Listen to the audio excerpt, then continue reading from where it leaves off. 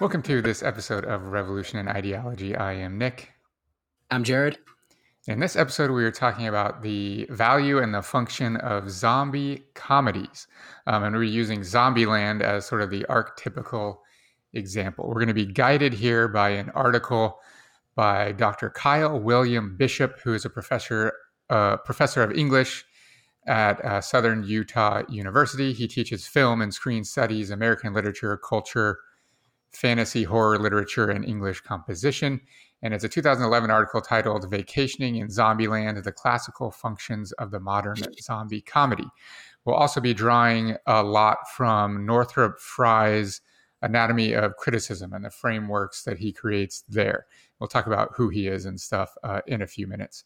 But the main argument that Bishop makes in his article, which is going to guide us today, he says, quote, I argue that the central defining feature of the screen zombedy, which is a zombie comedy, the screen zombedy is not the cathartic sight gags resulting from the excessive slaughter of various reanimated corpses, but rather the recreation of an almost utopian human society, one in which the previously ostracized hero has found purpose, stability, and social inclusion by establishing a traditional family structure. So Bishop argues basically, that the zombie genre in general has been largely ignored by, the Academy and academics and serious critics, like overall, but that specifically zombie comedies have been ignored as, just gratuitously violent and just humorous to an extent of not deserving to be taken seriously. He argues that actually the zombie comedies, specifically Zombieland is the example we're going to be talking about, fits perfectly within, the dramatic comedy trope. And so we should be taking it seriously. There are lessons to be learned. And so we're going to explain that in depth of how that happens and what that looks like in this episode. Anything to add? So yes, a few things. So as we kind of we've dipped our toes into this like apocalyptic foray for at least our last handful of episodes, and we've done them all out of order, not necessarily intentionally, but because as we research, we're just of course finding the genealogy of certain ideas and certain tropes and things along those lines, and so we're just touching upon the research part, right? Like we would if we were going to plan a class or write an article about this topic of the apocalypse. So that's what we're doing here. I only mention this because we actually have not we've touched upon a lot of apocalypses so far, but not the zombie one yet. So we actually have not even set the stage for like the regular zombie apocalypse for us to then challenge that with this idea of zombie comedies. And again, that doesn't mean we won't do a zombie one in the future. We actually probably will. I mention this because he talks about some of the more common tropes as to why the zombie genre is popular, and he challenges those as well. Mm-hmm. So I want to get those out of the way real quick before we do an entire episode on them down in the future. The first one is that zombie slaughter is cathartic. This idea that traditional zombie tropes, Walking Dead or 28 Days Later, or I don't even know, the more popular ones, what are they're not even more popular. Dawn of the Dead. Dawn of the Dead, thank you, yes. Mm-hmm. All of these other ones. That we watch those and consume those because there is a catharsis to watching this type of slaughter and seeing the end and perhaps beginning to start anew. The other main reason we often see the zombie trope as apocalypse is it's also a social commentary on the problems with humanity, which the comedy actually is going to throw on its head. But once you get done dealing with the zombies, every one of these zombie shows or films or even books basically goes into the idea that it is the humans that become much more the problem later, right? Once you're done dealing with the zombies and you have like this kind of system of dealing with them, shooting them in the head, stabbing them in the head, whatever, they become the backstory to like the human condition and what it's like to recreate society. And in every one of these, there's a social commentary that people recreate the same dumb, violent circles that existed before the zombie trope. The zombie throws that on its head, that you actually do get to create this like kind of utopian recreation of what humanity will be. And so I think that's one of the important things that he's talking about. And I just wanted to make sure that was clear. It was kind of a long tangent we went on just there, but I think it's important for us, since we have not kind of set the stage for why zombie apocalypses are already popular, that we talk about that. Good. Okay, so first we have to talk about Northrop Frye's Anatomy of Criticism, a couple of details there. Northrop Frye, if you've never heard of him, was a professor at the University of Toronto. He was one of the, if not the 20th century's most prominent literary critic, theorist and professor. He's most famous for his 1971 book, The Anatomy of Criticism, 4 essays, in which he outlines theories and techniques for literary criticism. If you've never heard of it, it is like the seminal work in the 20th century for critique, before the advent of like deconstructive criticism and postmodernism and post-structuralism, etc. It's like the book to read on critique, specifically literary critique, and then extending into film and so forth. Again, it's called The Anatomy of Criticism, 4 essays. So we're just going to pluck out a couple of ideas from that book that Bishop uses in his article that we can apply to Zombieland. So the first is high versus low mimetic. Fry says, quote, "Fictions may be classified not morally, but by the hero's power of action, which may be greater than ours, less, or roughly the same." So the first one is high mimetic. And he says, quote, "If superior in degree to other men, but not to his natural environment, the hero is a leader. He has authority, passion, and powers of expression far greater than ours. But what he does is subject both to social criticism and to the order of nature. This is the hero of the high mimetic mode, of most epic and tragedy, and is primarily the kind of hero that Aristotle had in mind." So again, heroes of the high mimetic mode are superior in degree to other human beings. Okay. Low mimetic mode is, quote, "If superior neither to other men nor to his environment, the hero is one of us. We respond to a sense of his common humanity and demand from the poet the same canons of probability that we find in our own experience. This gives us the hero of the low mimetic mode, of most comedy and of realistic fiction." So the hero in low mimetic literature, in Fry's example, or cinema, doesn't have any superpowers. They're not morally superior. They're basically like you and I. They're just regular human beings. They don't have like supernatural powers, like none of those things. They're just regular people. This is important because the zombie comedy is a low mimetic comedy, which we'll get to in a second. Then Fry talks about different modes of fiction, and he talks about tragedy, comedy, and different thematic modes. We're clearly only going to be talking about comedy here. He says, quote, "The theme of the comic is the integration of society, which usually takes the form of incorporating a central character into it." So there's a relationship between the hero and society in a comedy. And like he says, usually it's the comedy, the plot of the comedy is the hero integrating into society. Then he further says, quote, "New comedy normally presents an erotic intrigue between a young man and a young woman, which is blocked by some kind of opposition, usually paternal, and resolved by a twist in the plot." Okay, so now we have two aspects of the comedy: integration into society, or the creation of a new society, and romantic interest, right? He calls it erotic intrigue. He continues, "At the beginning of the play, the forces thwarting the hero are in control of the play's society. But after a discovery in which the hero becomes wealthy or the heroine respectable, a new society crystallizes on the stage around the hero and his bride. The action of the comedy thus moves towards the incorporation of the hero into the society that he naturally fits. The hero himself is seldom a very interesting person. In conformity with low mimetic decorum, he is ordinary in his virtues, but socially attractive." So again, this is a low mimetic. We're after a low mimetic comedy. The hero is just a normal person, right? Seldom very interesting, according to Fry. Then finally, and this is an important point for what we're going to get to when we apply this framework to Zombieland specifically, and Bishop will help us there, the romance and family and its importance in comedy. Fry says, quote, "In comedy, the erotic and social affinities of the hero are combined and unified in the final scene. Tragedy usually makes love and the social structure irreconcilable and contending forces, a conflict which reduces love to passion and social activity to a forbidding and imperative duty. Comedy is much concerned with integrating the family and adjusting the family to society as a whole. Tragedy is much concerned with breaking up the family and opposing it to the rest of the society. So the comedy is focused on integrating love and family into society, whereas tragedy, the conflict in tragedy is the family as divided from society. So family plays a very interesting role in the comedy, according to Northrop Frye. All right, you want to jump in there? Anything to add?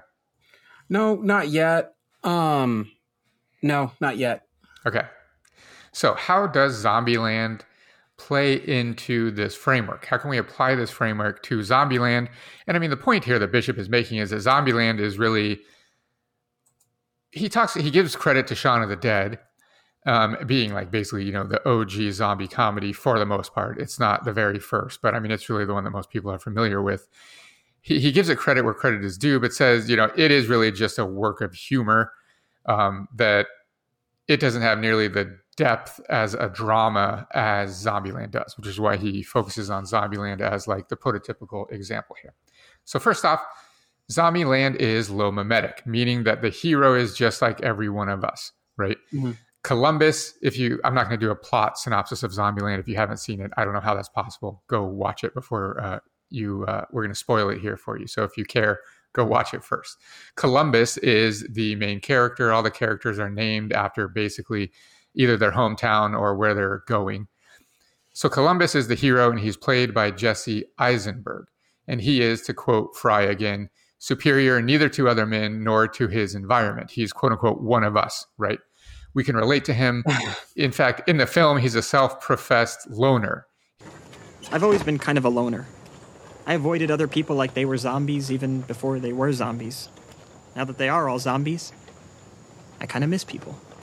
And I think this is funny because this is basically, in all of his famous films, this is Jesse Eisenberg's character like every single time, right? But he also like says like that trope's kind of popular because he also uses the adjective Michael Cera-like, which... Yeah. Like the two of them are like the... Right, yeah. Exactly. Yep. Yeah. Completely. So definitely low mimetic, right? The hero, Columbus, Jesse Eisenberg is just like one of us. He's just a normal human being. Yeah. He's not superior to other men nor his environment. Okay. Now, how is this a comedy? Now, we have to stress here, though, we're not just talking comedy in like the common sense of the word regarding humor. Clearly, it is a funny zombie film, but that's not what we're talking about here. We're talking about dramatic comedy according to Northrop Frye's framework, which is a whole other thing, right? It's certain plot points, certain character, transformations throughout the film, certain specific things have to happen. It's not just about humor, which is important to understand, I think.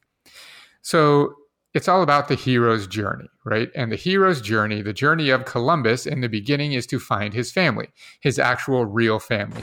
So I'm on my way from my college dorm in Austin, Texas to Columbus, Ohio, where I'm hoping my parents are still alive. Even though we were never really close, it'd just be nice to see a familiar face, or any face that doesn't have blood dripping from its lips and flesh between its teeth. That's basically how the film starts. He's on his way to Ohio, in the middle of a zombie apocalypse. Most people are dead. There's a few humans living. He's trying to make it back to his hometown from, I think, Austin, Texas is where he was coming from. He was at school in Austin. He's trying to make it back to Columbus, Ohio to find his family. He finds out eventually that Columbus, Ohio burned to the ground, is what Wichita is the girl's name, played by Emma Stone. Wichita tells him eventually, Columbus, Ohio burned to the ground, no longer exists, and that his family is basically dead. Then he says, I'm not sure what's more tragic, that my family is gone or the realization that I never really had much of a family to begin with. Either way, I can't pretend that whatever I'm looking for I'll find by going home. I have no home. So this is just another example of how the family is an important part of this story, right, in Zombieland. That if you're just watching it to be entertained by the violence and the humor, you're missing the subtext that is like the key to the plot, right, and how it fits into the dramatic comedy framework from Northrop Frye. And in fact, all of the characters are lacking a family. Columbus says, I could tell she knew what I was feeling. We were all orphans in Zombieland. Right? Like none of the ones that we see anyway, surviving humans, have a family remaining. And in fact, Tallahassee, played by Woody Harrelson, his main pain is that his son died as a result of the apocalypse, right? He became infected and died, which we find out towards the end of the film. Once Columbus finds out that his family is dead, his journey then includes getting, quote unquote, Wichita, right? Played by Emma Stone. He wants a girlfriend. He wants to, achieve this milestone in his life. And he says, It quote, it a little bit by like one of the first zombies to attack him was another girl that he only calls by like the apartment number she lived 406, in. I think. Yeah, 406. He had this obsession with her for a very long time. Finally, the zombie apocalypse breaks out. And I actually forget how, but long story short, they end up in the same room. She like is with him, and then obviously the apocalypse break out, and it ruins his chances there. So just she comes like screaming to him because she's on the way back from the bar. I watched it today. Is the only reason I remember these details. Okay. She was coming home from a bar, and a homeless man runs after her and tries to bite her. Well, we learn later on that it's a zombie. Like it's just breaking out. So she comes to his apartment, like banging on the door, and he lets her in and like consoles her. And he's like freaking out because she's the hot neighbor. And like she falls asleep on the couch, and he falls asleep and wakes up. But when he wakes up, she has converted to a zombie and tries to attack him. And that's the first he learns of like the apocalypse. So yeah, there's this plot device where he's like, yearning for a girlfriend. And the hot girl in apartment 406, in the beginning, we see like he thought that it was finally going to happen, and then she becomes a zombie, right?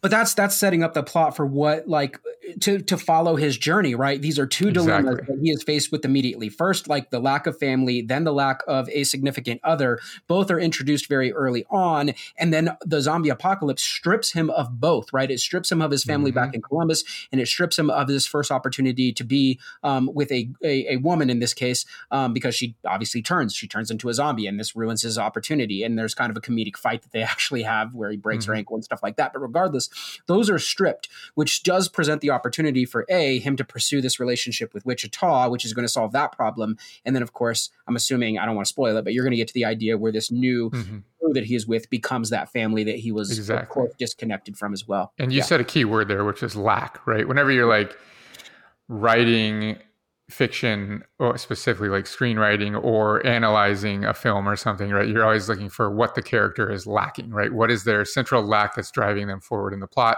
And you nailed it. For Columbus in Zombieland, it's a girlfriend and a family, right? Belonging with other human beings. That's his lack that he's trying to fill throughout this. Just a tangent for a second.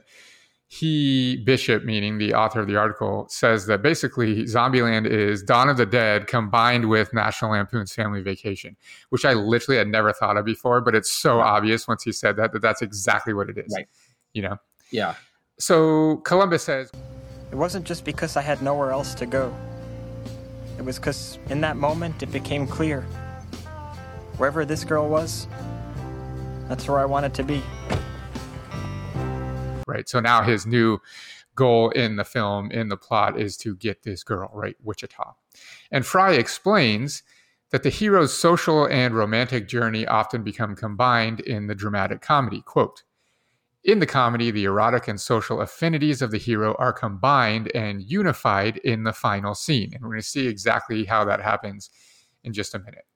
So he's no longer Columbus, the hero, looking for his specific family. At this point in the film, he's just searching for a family, right? He's searching for belonging.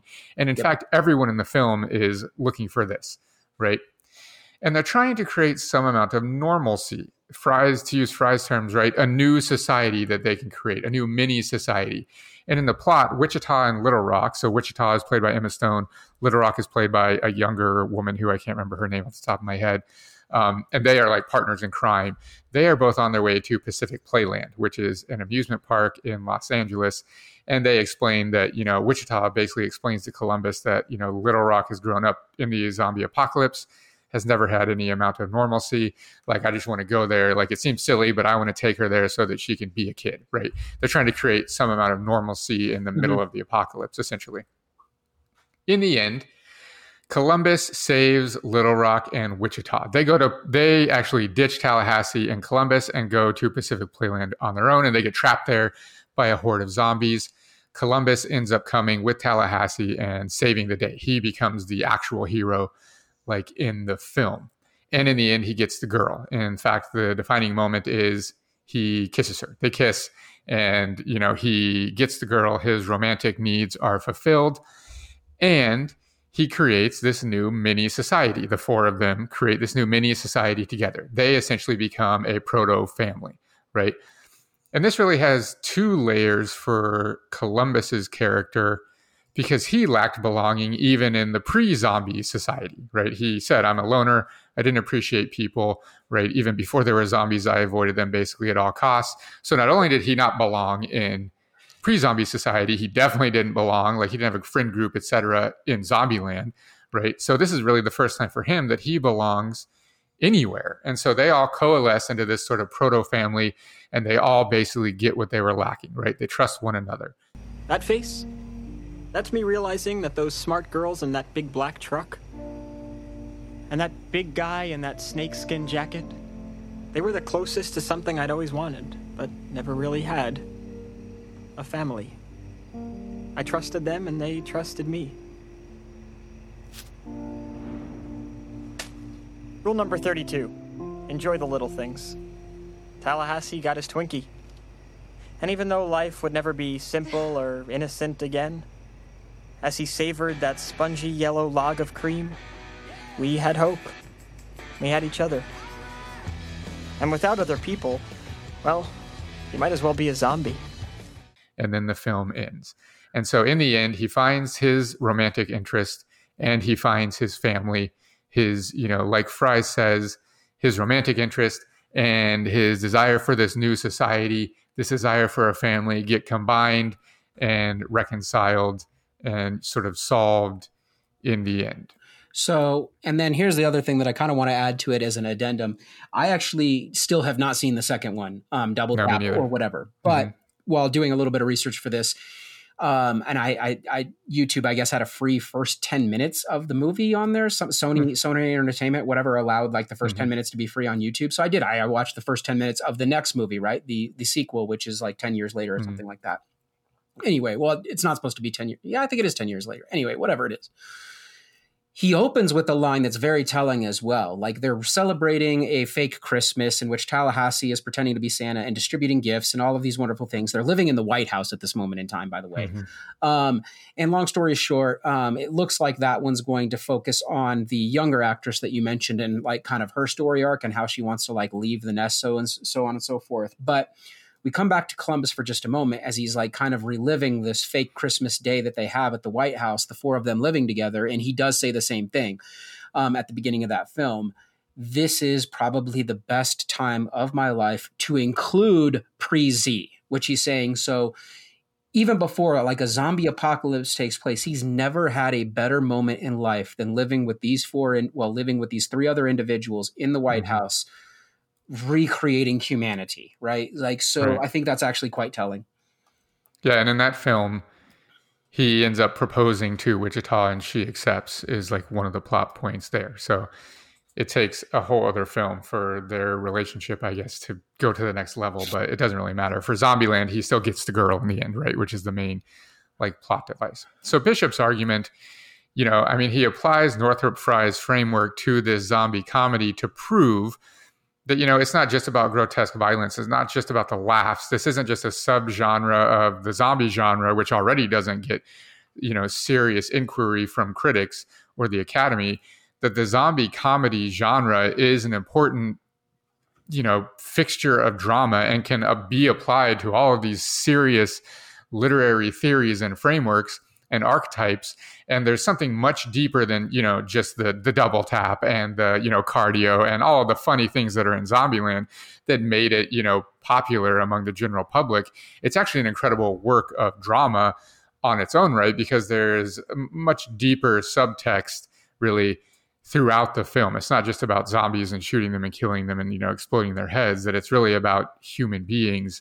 And Columbus does go through this, transformation throughout the film. He follows the hero's journey, this arc, where he's a different person at the end than he is at the beginning. He really fills that lack, right? The lack of a girlfriend, lack of a family, lack of belonging. He goes through, the entire plot. And in the end, he gets the girl, he has a family, and he belongs, right? And so that we should take this seriously, this zombie comedy genre. Anything else to add? No. I think it actually, like I said, I think kind of in conclusion, I think not just among audiences, but among critics, and I think that's one of the points that he wrote the article, is that this is an obviously oft overlooked for the overly simplistic nature, especially in like critical responses, of this trope. And I think there's actually a lot there that we could probably add in a later episode discussing not just, of course, zombie comedies, but like the zombie trope in general about in terms of like quality storytelling and quality narratives. In this case, us, the consumers, might know a little bit more about he critiques like the academic or the film experts or those in this case as to what makes for a good film or a compelling story or a social critique, even those types of things. I think we overthink it. Like it needs to be deeper than it is, but there's something that's clearly drawing people back to this zombie trope, whether that zombie trope is the more serious kind, that catharsis kind, or if it's this comedy kind. I think it's overlooked. And I think we're going to explore this a little bit further in a couple of the future episodes as well. I think it's overlooked. Anyway. For sure. Hope you enjoyed that episode. If you really like what we do, please consider supporting us on Patreon. Thank you to all of our Patreon supporters who keep us motivated to creating content. I'm Nick. I'm Jared. Later.